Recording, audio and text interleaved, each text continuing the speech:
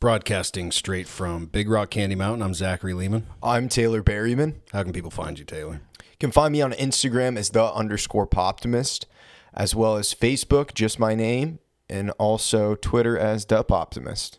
You can find me on Twitter at Writing Lehman and just Zachary Lehman on Instagram and Facebook.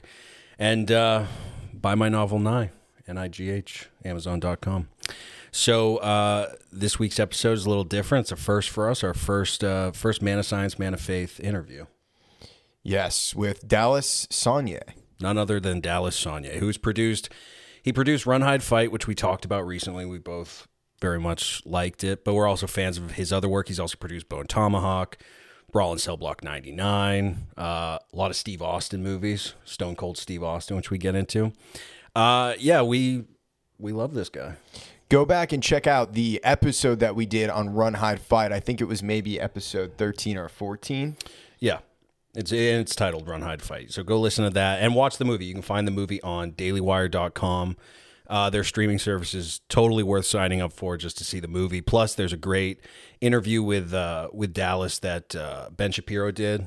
And there's a great Q&A with not only Dallas, but Kyle Rankin, who wrote and directed the film. That's on there too. Check all of it out. So yeah, we talked to Dallas and we got into everything, not just Run, Hide, Fight. We talked about him putting everything on the line for Bone Tomahawk. That's a crazy story. I mean, he put his entire life on the line to get that film made. And we talked to him about his beginnings in Hollywood, how he became a producer. We talk a little bit about the political biases that are in Hollywood right now, his future as a producer, what he's trying to accomplish with his company, which is Bonfire Legend now. Go follow them on Instagram, Twitter. They're everywhere.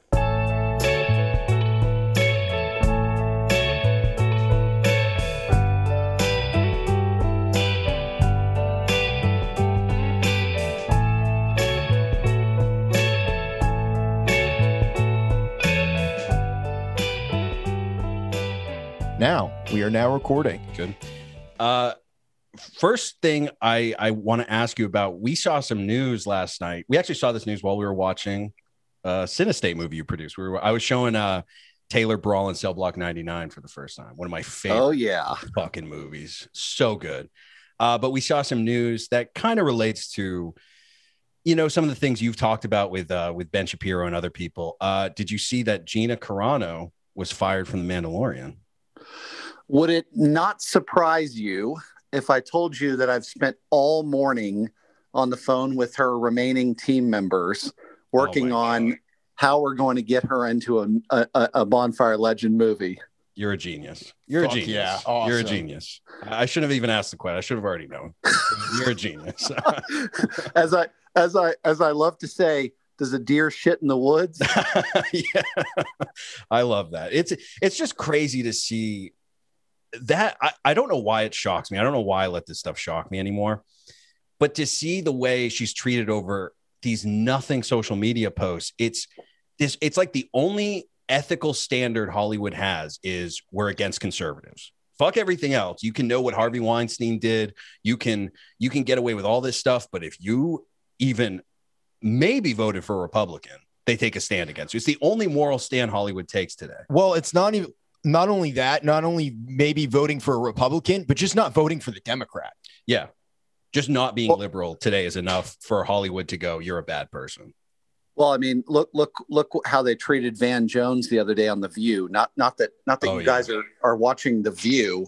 Unfortunately, I do sometimes in my job. So I suffered through that interview. He's actually just a fan. He's too embarrassed to say. Yeah. They turned on him because they did. And look, there's been some great articles about this. I mean, I don't live in misery. I don't live my life in misery. My family is really happy. I have a happy life. I love what I do. Even when I get attacked, I still am just simply happier than the people attacking me. And so they can never win. I'll never stop. And in fact, all they're doing, it's like the scene in Star Wars. It's like, Darth, you can't win. Obi-Wan's just going to become stronger. I mean, that's what's happening here. So I'm enjoying the ride. I'm using all of the, the sort of attacks and libelous statements and everything that comes my way or comes the way of our movies. I just use them as a badge of honor and trudge forward, keep going. Well, that's the best mindset to have about it. And obviously this movie right now, you obviously know we both really, really loved it, but I wanted to ask, because I had heard about this movie a while back. I think it was supposed to come out under the Rebeller banner way back in the day. And I know you premiered at Venice. And I'm curious what the response to the movie was there. Because if I remember an interview correctly, you were saying you were having trouble finding distributors. So what was the response when you first premiered this movie? Was it a positive response when people were just kind of like, I don't want to get involved in a movie about school shootings? Well, so keep in mind, I've made a lot of distributors a lot of money, Bone Tomahawk and beyond. And they've always given me a fair shake financially for the movie. We call them MGs, which is a minimum guarantee, which basically means if I go make the movie for $2 million, I know that they're going to buy it for, $2.5 million. So there's a financial, reason to make the movie at that point. Mm-hmm. In the case of Run, Hide, Fight, it was the first time that the companies said no to me. And that was telling. Now, a lot of it has to do with the corporate culture of these companies. They're getting bigger. They're getting, more corporate. And that just means they're more insecure with doing anything that's deemed dangerous. Right. So that's really the big problem. But also they were truly freaked out by the subject material, and not because they thought it was going to be scary as a movie, but they didn't want to be in the line of fire with me. And I right. respect that. I understand they've got mortgages to pay and kids in private school. I understand. As a free market capitalist, they're a private company and they have the right to protect themselves. So that's the way it goes. So, but they would call me and they would say, dude, this is the best movie I've seen all year. Oh my gosh. I was curious about. Yep. You killed it. You killed it, but we can't release it, obviously. And I would say, wow, that's a bummer. And so then I was really looking to try to figure out what to do with the movie and how to salvage the situation. We'd gone to Venice, did our best there. Critics destroyed us, which, is telling. And so I ended up calling Ben Shapiro and saying, hey man, you should be the distributor of this movie. And he said, well, funny you mentioned that. We're looking to get into movies. And so it was the perfect time. And we got together, we made a deal, and they released the movie. I gotta say, it was a blast. It was an absolute blast, a huge success. And I'm thrilled. Yeah, it seems like, it ended up being a happy ending because of those circumstances, because it seems like it's found a big audience through Daily Wire. Yes. Well, I'll put it this way. 300,000 people watched it opening night, and we're in a matter of weeks, we're in the millions.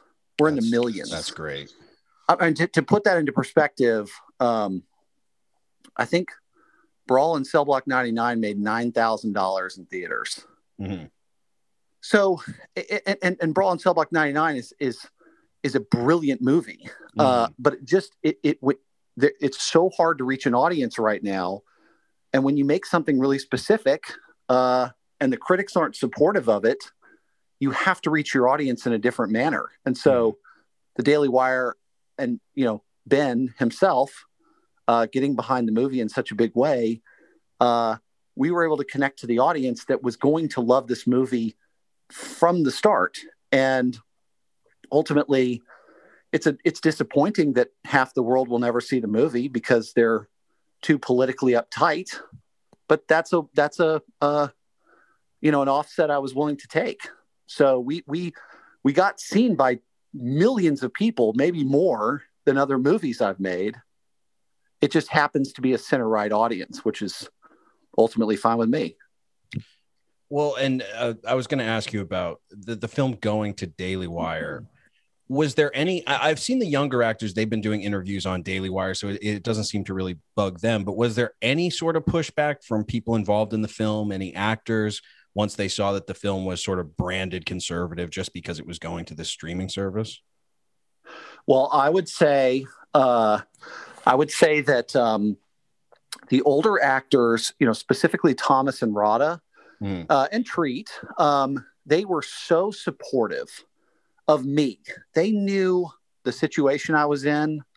They knew that I did what I had to do to make the best version of the movie possible in terms of the release. There was opportunities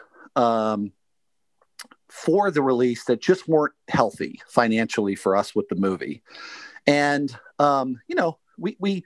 we got a great deal from the Daily Wire and ultimately reached the widest audience. So everyone was really supportive. But once it went to the Daily Wire, it was harder for the traditional outlets, the traditional press outlets, to really sort of wrap their head around the movie and the situation. So it wasn't as if Thomas or Rada or Treat or anyone was, eschewing promotion on the movie. There just wasn't traditional opportunities to promote the movie. Collider.com was not going to do an interview with us on this movie. Yeah. In fact, they declined. They all declined. And that's just the world we live in right now. So the thing that matters the most to me is that the actors love the movie and they support me and that we're friends and that we made a great movie and not whether, they were able to go on Jimmy Kimmel. Well, and that in and of itself, the press's treatment of the film shows the inherent bias in not just Hollywood, but the sort of entertainment news culture, because I don't see what the problem is. If they go Daily Wire starting a streaming service, everybody and their cousin starting a streaming service. Who cares that it's Daily Wire? But to them, it suddenly means, conservative. This isn't real art. It's like, it's still art. It doesn't matter just because you subscribe to Daily Wire. It doesn't say anything about who you are as a human being. You're just maybe you just subscribe because you want to watch Run, Hide, Fight.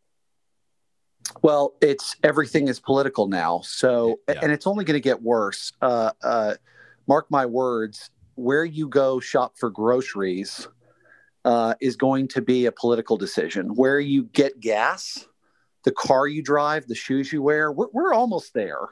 Yeah, we're flirting with that world right now. I haven't purchased an item of Nike clothes or shoes in 5 years, So we're getting there. But it's going to get worse. And so when government is religion to half of the world, then you just don't have a willingness to come together. And for all the talk of unity is, it's a giant sham. It's not unity, it's obey. And the good news is half the country won't obey. So this is going to be a wild ride. I mean, we've lived, our country has gone through worse moments in its history, but this one's a bad one, and it's going to get worse. It was interesting, like holidays, especially Thanksgiving, you're just seeing attendance straight down party lines, whether the person showed up or not. So I think when it comes to people's response to COVID, response to movies, response to business, culture, politics, it's all political now. And that's the world we live in. Now, I tend to be a center-right, conservative, libertarian, somewhere in that mess. I don't really fit perfectly into a box because I've got an anarchist streak to me that, I love low-budget horror films and, I respect the Serbian films. So I don't really fit in the typical conservative box. But the truth is that my interests in art are very different than my fiscal and political interests. Mm-hmm. So I'm a little bit of a unicorn in that sense, but I think it's a fun way to be. And I think you guys are pretty similar in some respects to that in the way that you see movies. It's like, is the movie great? Awesome. Who made it? Who cares? Yeah. Well, how'd they vote? I don't give a shit. Well, that's what I liked about what you were doing at Cinestate and, all those movies. I mean, Standoff at Sparrow Creek, Brawl in Cell Block 99, Bone Tomahawk, all those films, because it was just hearkening back to an age when who gives a shit about politics? Their Who movies gives a first. shit about agendas? It's that sort of 70s cinema where it's like, let's just dive into character and story and sort of the dark corners of the world instead of getting wrapped up in what's the agenda of the moment. Let's push that. And then that's the driving force of the film. So that's what I respect about it. Well, and I think what's cool about the 70s movies is while, that you could argue for days on the politics of the late 60s, early 70s movies, the truth is that they were pretty savvy about it. Exactly. I mean, even the most political movies, Easy Rider, I would say being up there, in terms of culture and things like that, they're savvy. I mean, people on all sides of the fence love those movies. And that's a real shame as to where we are in the culture now. That's just not possible right now. It's just not. So we're going to be very tribal. We're going to go into our corners. We're not going to get along. And it's going to be a rough ride. And it didn't have to be this way. It didn't have to be this way. This is bad for art. It's bad for our citizenship. There is no unity. What are they even talking about? And it's going to be rough, but I can't try and exist. I can't try to get along with people who don't want to get along with me or who are so freaked out by my personal politics that they're going to attack me in public to try and destroy my business or discredit me or whatever. It's bullshit. And I realized very early on that I was never going to get a fair shake. And by the way, you go back into my career. I mean, I was the best assistant at UTA back in the day when I was working there. Busted my ass. I discovered Shane Carruth. I discovered Neil Blomkamp. I brought him in. They passed on both of them. Oh. They didn't really understand them. And like 5 or 6 other examples like that. And then I moved on to becoming a manager. I ended up helping, a bunch of different clients like Wesley Snipes and Jeff Bridges and Justin Timberlake from my boss at the time. Mm-hmm. And, he did me dirty. And I had to go and start my own company in the back office, the back storage closet of the LA Ink tattoo parlor. And I had all these young clients, Greta Gerwig, Leslie Headland.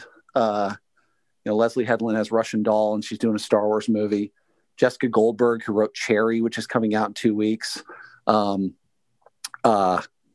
Jenny Lumet, who's got Clarice coming out and wrote Rachel Getting Married. All these fancy people, but I also had Stone Cold Steve Austin as a client. Nice. That's right. That's how you started producing, right? With him, you did a few Stone Cold Steve Austin movies. My business partner at the time was I was the deal maker and he was the physical producer. In a way, we certainly did it all in tandem. But we were up in Vancouver so long that the joke he would tell is that the pizza delivery guy noticed that we moved apartments because we were up there so long. So we made 9 Stone Cold Steve Austin movies in about 4.5, 5 years. Oh, what a way to start a career. And it was great. And, we were, look, young guys. I love him. Yeah. Young guys making 6 figures a movie. It was awesome. And, some of them are pretty good. Mm-hmm. There's a movie called The Package. There's one called Damage. I recommend these movies. I like them. Dallas, let me tell you something. I have seen all of these movies. Well, then the next sentence is true, which is some of them are doozies. Well, but still entertaining in their own way. The one called Knockout, where we had Steve as the Miyagi character. Yeah. Oh gosh. That one was probably the valley of my movie producing career, but they were really fun, and we did a lot of great work. We learned how to make movies, and so I have never received any help from the system, big Hollywood. Never. Mhm. I've never had any respect. I'm like Rodney Dangerfield. I get no respect. Yeah. It's like, and so I just had to move on emotionally and realize it was never coming.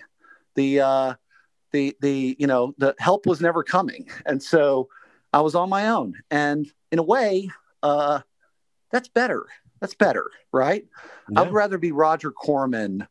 I'd rather be Roger Corman than whoever is running Warner Brothers for the next 5 years. No one will remember. Absolutely. Well, you're touching on kind of your beginnings as a producer. That's one thing I wanted to ask you. I know you worked in a lot of capacities in Hollywood. When you first got into the business, was producer the ultimate goal? Is that what you wanted to do? Or did it take sort of some steps into your journey before you went, okay, I think I'm going to be a producer? I was dead set on being a producer from when I was a teenager. I went to USC Film School, ended up working with the business school to help start a coordinated joint major between the film school and the business school. And I was the first kid to graduate. Mm-hmm. So it was a really awesome time.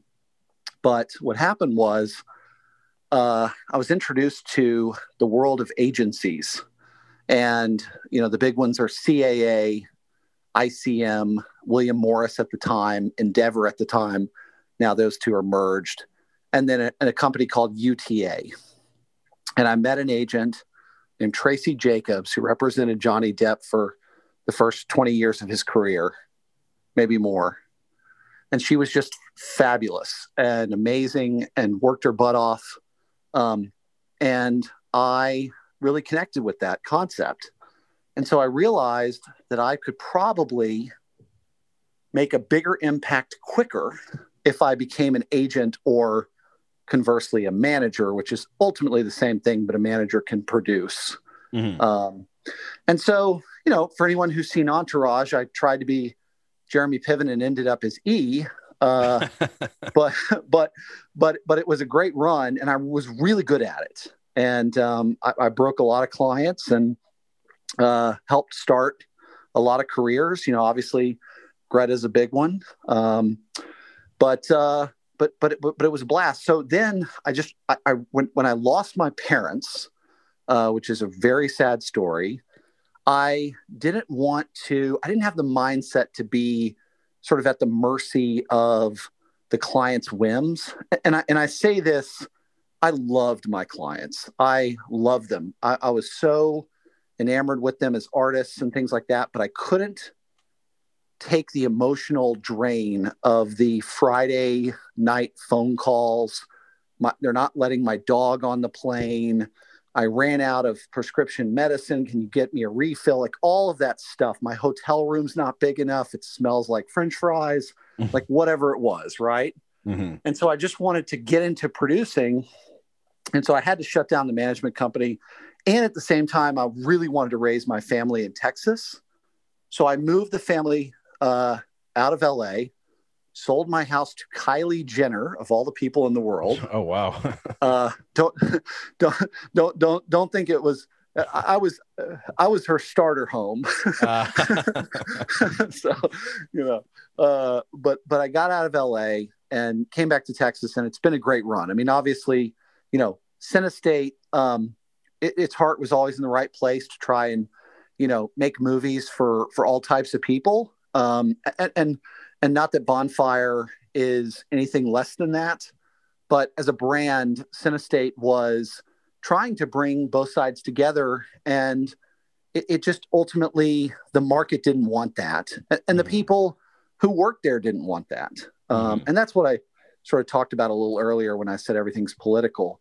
It just is now. Even your friendships, your relationships, your family, the family members you talk to, everything's political now.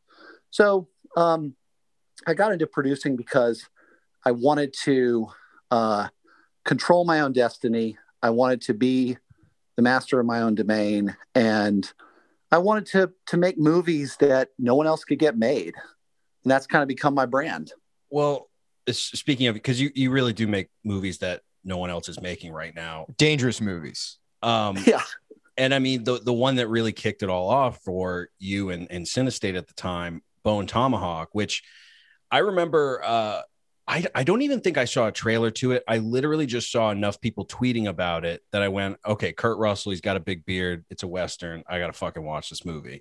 And when I watched it, it's one of the only movies, the second the credits started rolling, I just went to the menu and hit play again. I had to watch it again right after. But my question about it is, you obviously, and you've talked about this, and S. Craig Zoller's talked about this, you put a lot on the line for Bone Tomahawk. You know, you were obviously taking a lot of loans from what you've said. What made you have so much faith, not only in that script, but in S. Craig Zoller? Because obviously he was a talented writer at the time. He had put out novels and stuff, but he hadn't directed anything. He hadn't directed a feature. What made you have so much faith that you were like, I'm putting it all on the line for this movie? So I signed Craig as his manager back in 2008 or 9. I was, I'd started my own company at that point. And Zoller was an interesting guy. He told his agent at the time, he said, any manager who's called, I'll give them 15 minutes with me on the phone. So set the calls back to back, 15 minutes each, one after another. So I think 22 of us had called. So for like however many hours, he got on the phone. And the way it's been explained to me is most people got on the phone and spent the 15 minutes talking about all the other people they represent and them. I get on the phone, barely even introduced myself, and just started going into a project meeting with him. I had read every script he'd ever written, and I just started rambling off the checklist of everything I was going to do on every script. And so I took a different approach. And at the end of the call, I kind of lied to him. I said, hey, I'm going to be in New York in, 2 days. You want to have dinner? And he was like, sure. So I booked a plane ticket, flew to New York and signed him. And it was, it was a perfect match because I needed a director, a writer director that I could stake my career on. Mm-hmm. And he needed a producer manager who was willing to essentially sell their soul to get his movies made because he will not compromise, mm-hmm. for better or worse. I mean, it drives me bananas. I have half of my hair is gray because of life, and half of my hair is gray because of Craig Zoller. But I wouldn't have it any other way. He's just so uncompromising in the best way possible. And that's the deal I signed up for. So when it was time for him to make Bone Tomahawk, we had it financed twice. Mm-hmm. Once by Mark Cuban. Oh, wow. Shit. Yeah. His company, 2929, was going to finance the movie. There was a really interesting situation. We had pre-production starting on a Monday in Utah, of all places. Mm-hmm. And one of the actors had to go back to a TV show, so he had a hard out.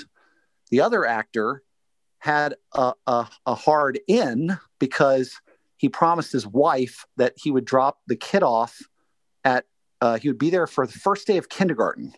Okay, I'm a dad. I get it. It's cool. So we got in a squeeze, and then both actors dropped out. Mm-hmm. So Kurt's manager called me and said, you've got 30 to 60 days maximum to figure this out. Kurt's been on the movie for years. You haven't been able to get it made. Mark Cuban, fell off, so on and so forth. So I called up my mortgage lender, took out a loan on my house. I called up a bank, took out a loan I couldn't really repay. Oof. Without, basically liquidating my whole life, and signed the 2 deals and went and shot the movie. And what I did was I had the still photographer take a photo of Kurt Russell in his costume with his hat, and on a horse. Mm-hmm. And I took that photo around on the days off of shooting to the various distributors. And I ultimately sold the movie for, more than we made it for. And the rest was history. And, I saved my house. But your question was, how did I know to back Zoller? Yeah, You have a gut, like you have a gut instinct as a producer. Your job as a producer is to identify great scripts, great filmmakers, and great actors, and then create a safe space for them to create something as creatively unfiltered as possible while fending off the vultures from the studios and things like that. So by making the movie independently, as I have done with him essentially three times now, and hopefully we'll do it again this year for a fourth. Nice. I've created enough financial space to give him complete creative control, and then he's able to do what he does best. It wouldn't exist otherwise. He would quit being a director and just become a novelist and a comic designer and a musician and all the other things that he's interested in. And he would stop directing if I couldn't give him the space to do what he needs to do. So he took a couple of years off after Dragged, and then COVID happened. So, bad timing there, but he's ready to get back on set, and we're figuring it out right now. That's good to hear. Do you realize you are the guy that every artist dreams of having come into their life? Like S. Craig Zoller exists at the level he does because a guy came in and said, almost like wrapped your arms around him, and you're like, I'll protect you. I'll protect your voice. I'll pay for this. I'll put my house on the line. Like, that's what every artist dreams of. And it's amazing because S. Craig Zoller, I mean, I had not heard his name before Bone Tomahawk. And again, I ended up reading some of his novels and stuff, but the fact that you gave him that platform and he now has this career and he has these 3 movies, it's just incredible. I mean, his movies are like a drug to me. Like I'm jonesing for a 4th one. Like, I'm kind of pissed there's not a 4th one that's come out. I'm sick of rewatching these movies. Can you imagine how fast my career would have gone, or how successful I could have been if I was just a liberal? Oh my God. Yeah. I know. We talk about that all the time for ourselves. So yeah. I know. I'm thinking about at this point, just like lying and having some public re-imaging. I'm like, I'm suddenly a liberal. I hate conservatives. Yeah. I'm just gonna pull a Taylor Swift and come out. There you go. Like, yeah, no, I changed my mind. I've had an awakening. No, it's great. And honestly, if you look at the movies beyond Zoller, whether it's Run, Hide, Fight, Sparrow Creek with Henry Dunham directing, which is great. Yeah, I mean, who in their right mind lets a director shoot a movie in the dark? That whole movie.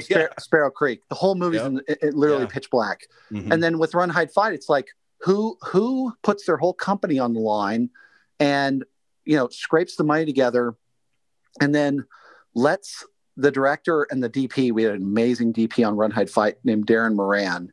Everybody hire this guy. Go get him. Who lets them shoot that movie on a dolly? They shot the whole movie on a dolly. Like, the obvious thing to do there is handheld. Yeah. But they were smart about it. They said, if we do it handheld, we're going to look like an exploitation action flick. Interesting. I said, great, go do it. I said, I don't know what it'll look like, but go for it. You like it? Great. You're going to stake your career on it? Great. Let's go. So that's the mentality. And, it's worked out well for me. The downside of it is the first time I'm wrong, it all becomes a lot harder. I just haven't been wrong yet. Well, yeah, your instincts have been good so far. And to go back to Run, Hide, Fight, I was going to ask, it was written and directed by Kyle Rankin, I believe. Yes. I saw him doing an interview on Daily Wire with you. He's an interesting guy because I had heard his name before, and I had to look him up to realize, oh, shit, this guy was one of the winners of Project Greenlight season 2, I think. How did he come into your radar, and how did that script come into your radar? Kyle is one of the best humans I've ever worked with. He has a heart of gold. He is the most thoughtful individual. I think over time, he will, be an incredible success. And I've already paid him to write his next script. So that's great. We're going to keep this train rolling. But basically the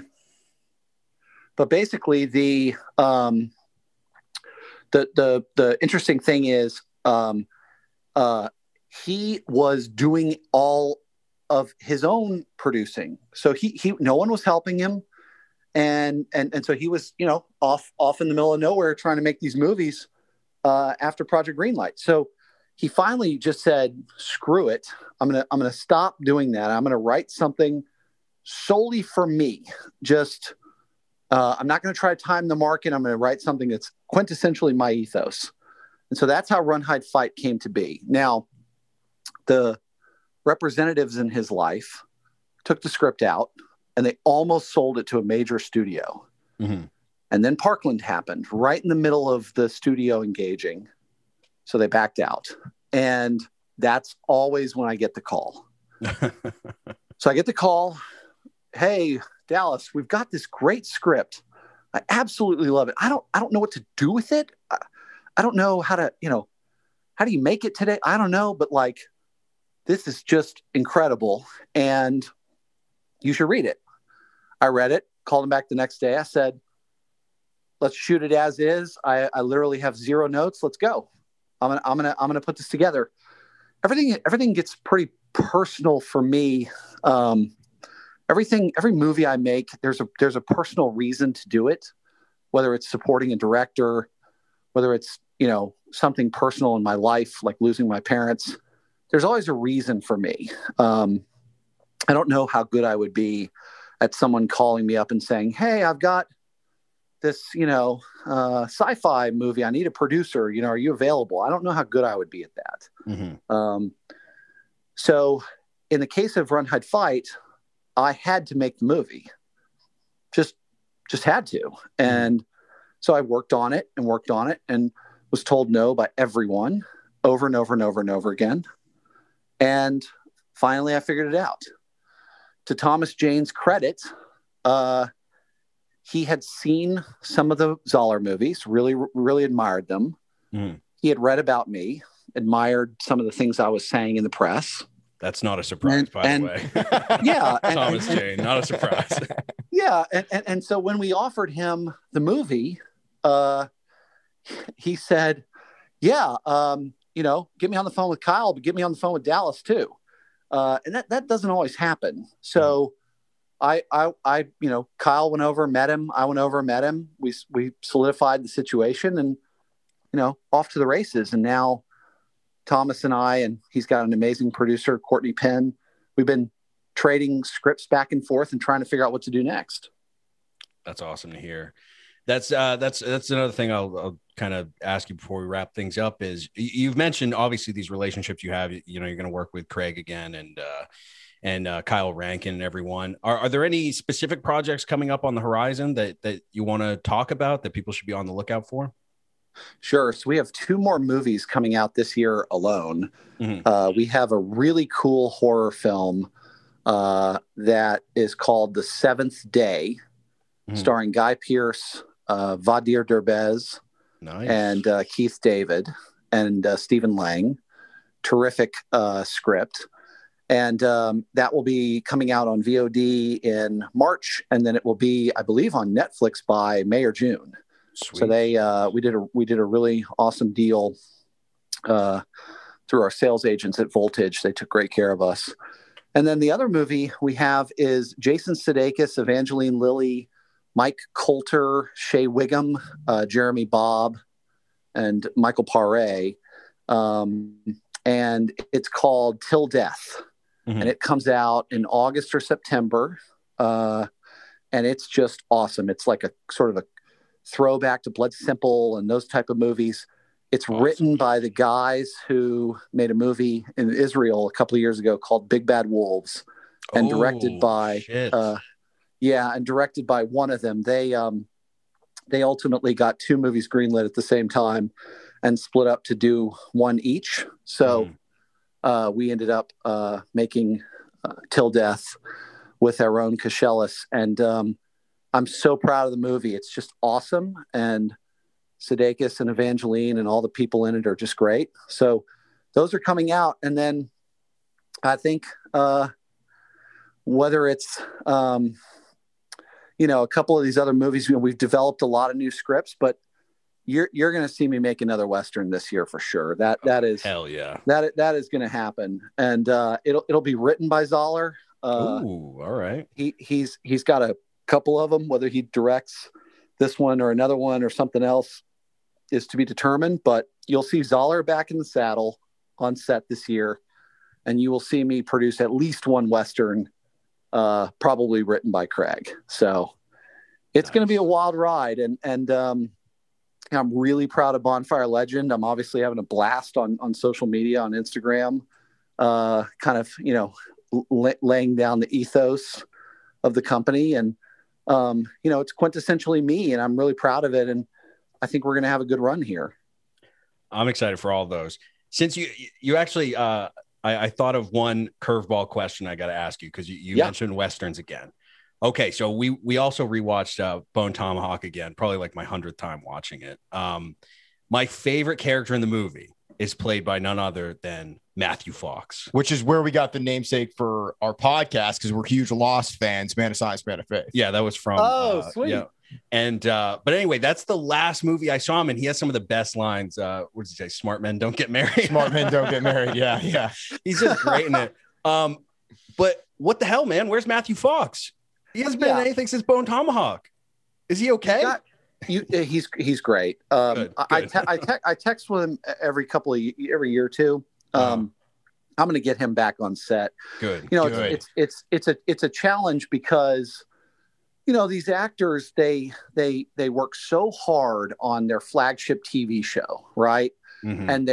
And they're paid so well, and then it has to be great material to get them to come out and work again. Mm-hmm. And he has a great family. He's got a really private, happy life. Good. He's got land in Montana or Wyoming that doesn't even have a road to get into it. Mm-hmm. You gotta fly in. I mean, he really has, a really great life. So for him to leave all that behind, and his kids are, they're still in his house. And so I really respect that commitment to his family and his privacy and things like that. But it's a shame that he is not making more movies, and I will keep that on my to-do list for sure. Good. All I wanted to know was that he was just kicking back on a ranch somewhere, beer in his hand. He is shooting an elk probably right now. That's all I wanted to hear. That puts my mind at ease. Good. Yeah.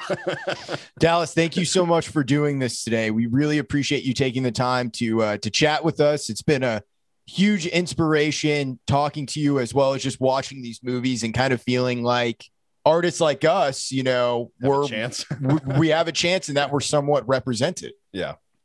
Well, I love your show as well. I listen to it all the time. And I just think it's great that you guys are, willing to say what's on your mind and not worry so much about the, PC police and the moral outrage and all the bullshit in the world. So, let's keep it going. And we appreciate the support. Of course. Yeah. Anytime you can come back on, just let us know when you have something to promote. Great. All right. Thank you, Dallas. All right. Bye, guys. See you later. Bye.